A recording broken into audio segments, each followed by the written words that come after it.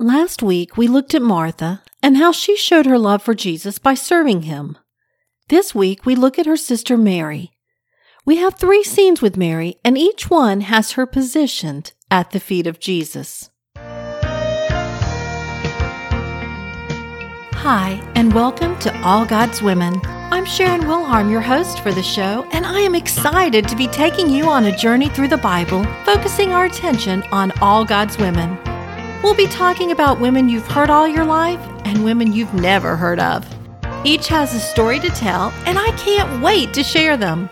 Together, we'll discover life lessons we can take away from each of these ancient women and apply them to our modern-day lives. Join us each week for the latest episode of All God's Women. We first meet Mary alongside Martha in Luke 10:39.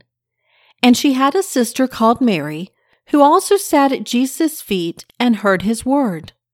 While Martha was busy preparing a meal for Jesus and his disciples, Mary sat at his feet, focused solely on listening to everything he had to say.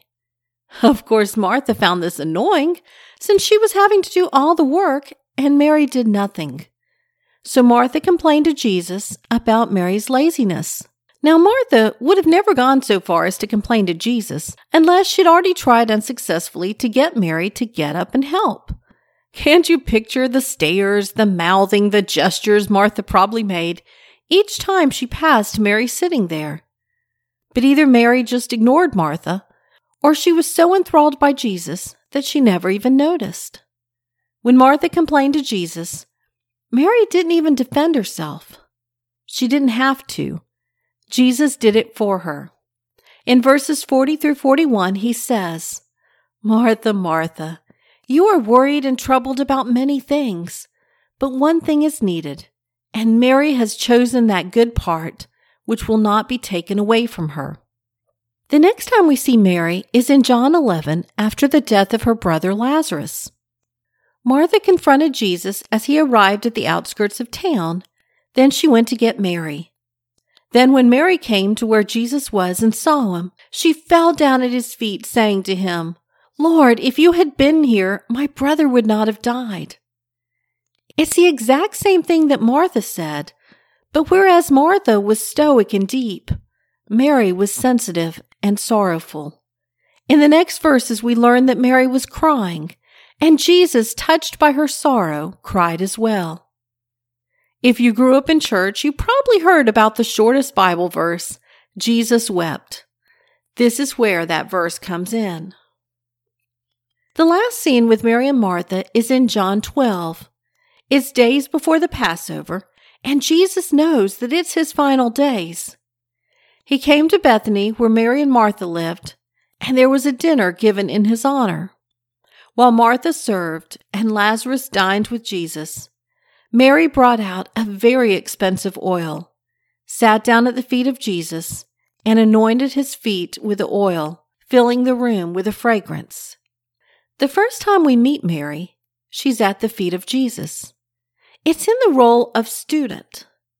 Picture an elementary school teacher with her students sitting on the floor, listening attentively to all she has to say.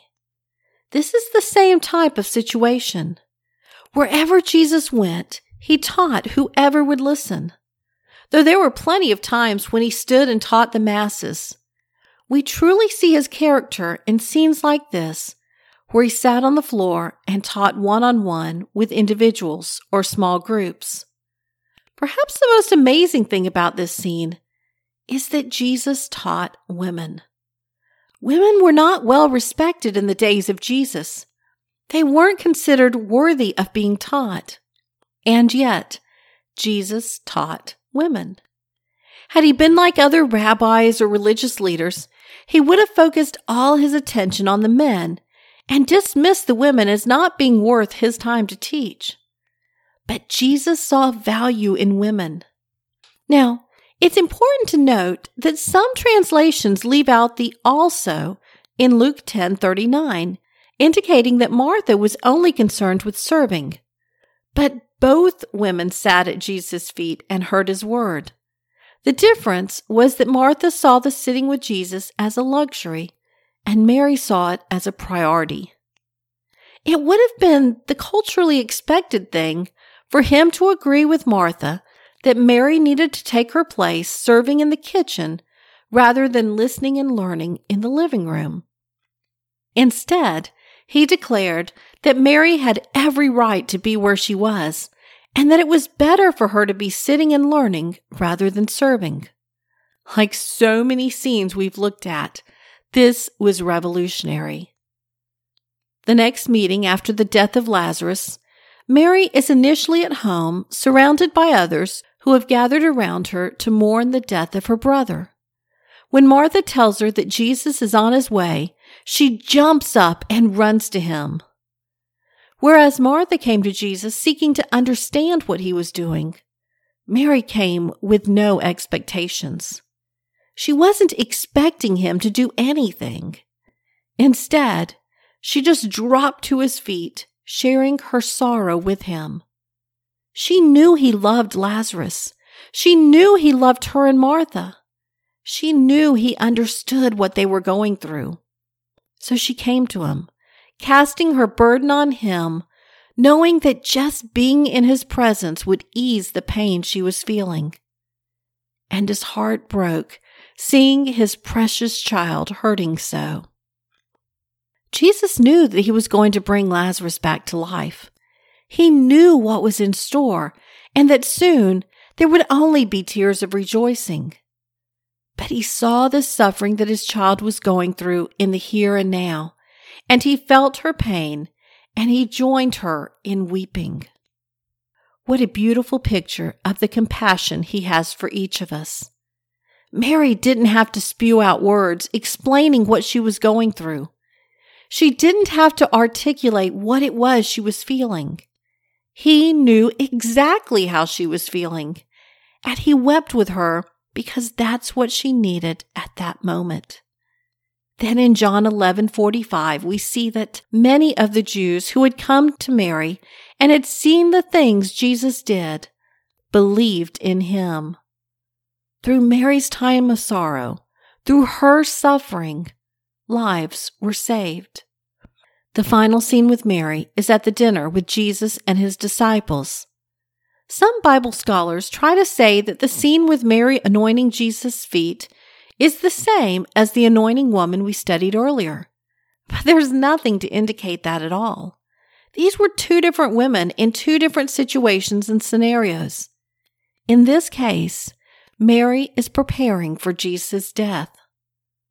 Just as Mary was oblivious to Martha's earlier cries for help, again, she's focused only on Jesus, not worrying about anyone else. This time, though, she finds opposition from Judas when he points out how expensive the oil was and that the money could be better used to serve the poor. Again, Jesus comes to Mary's defense. In John 12:7-8, he responds to Judas, "Let her alone. She has kept this for the day of my burial. For the poor you will have with you always, but me you do not have always." We often feel like we have to have just the right words to pray in order for God to answer our prayers. But Mary had little to say. Instead of speaking, she just showed up. She soaked up knowledge, shared her sorrow, and celebrated in worship. And Jesus praised her devotion. If we want to have that special relationship with him, we need to spend more time at the feet of Jesus. We need to study his word, soaking in every bit of wisdom and understanding we can get. We need to take our sorrows to him, knowing that words aren't necessary because he knows our hearts. And we need to just sit and worship him, knowing that each moment we have with him is a gift not to be taken lightly. Lord God, thank you for loving us so very much. Thank you for allowing us a place at your feet where we can learn, weep, and worship. Forgive us those times we get caught up in doing what is good, but is not best. Help us not to listen to those who would strive to discourage us or lead us astray. Hold us tight. Remind us that you're always there for us, even when it feels like you've abandoned us. Use our suffering for your glory. Use us to draw others near to you. In Christ's name we pray. Amen. That concludes today's episode of All God's Women. Tune in next week when we look at the afflicted daughter of Abraham. You may not recognize the name, but I think you'll recognize the story. Did you know that this is our 100th episode? And you know what God did to make it truly special? This week of our 100th episode, we just reached our 100th country. Yes, we have listeners in 100 different countries. How cool is that? Thank you to each and every one of you from all around the world who joins me each week as we learn more about the amazing women of the Bible and all that we can learn from them.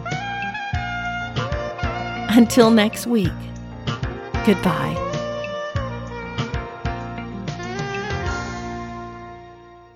If you enjoy listening to All God's Women podcast and radio show, you're going to love my brand new Women of Prayer Bible study. Get to know the character of God by studying the prayers of women in the Bible. Grab your copy today, available in paperback and Kindle.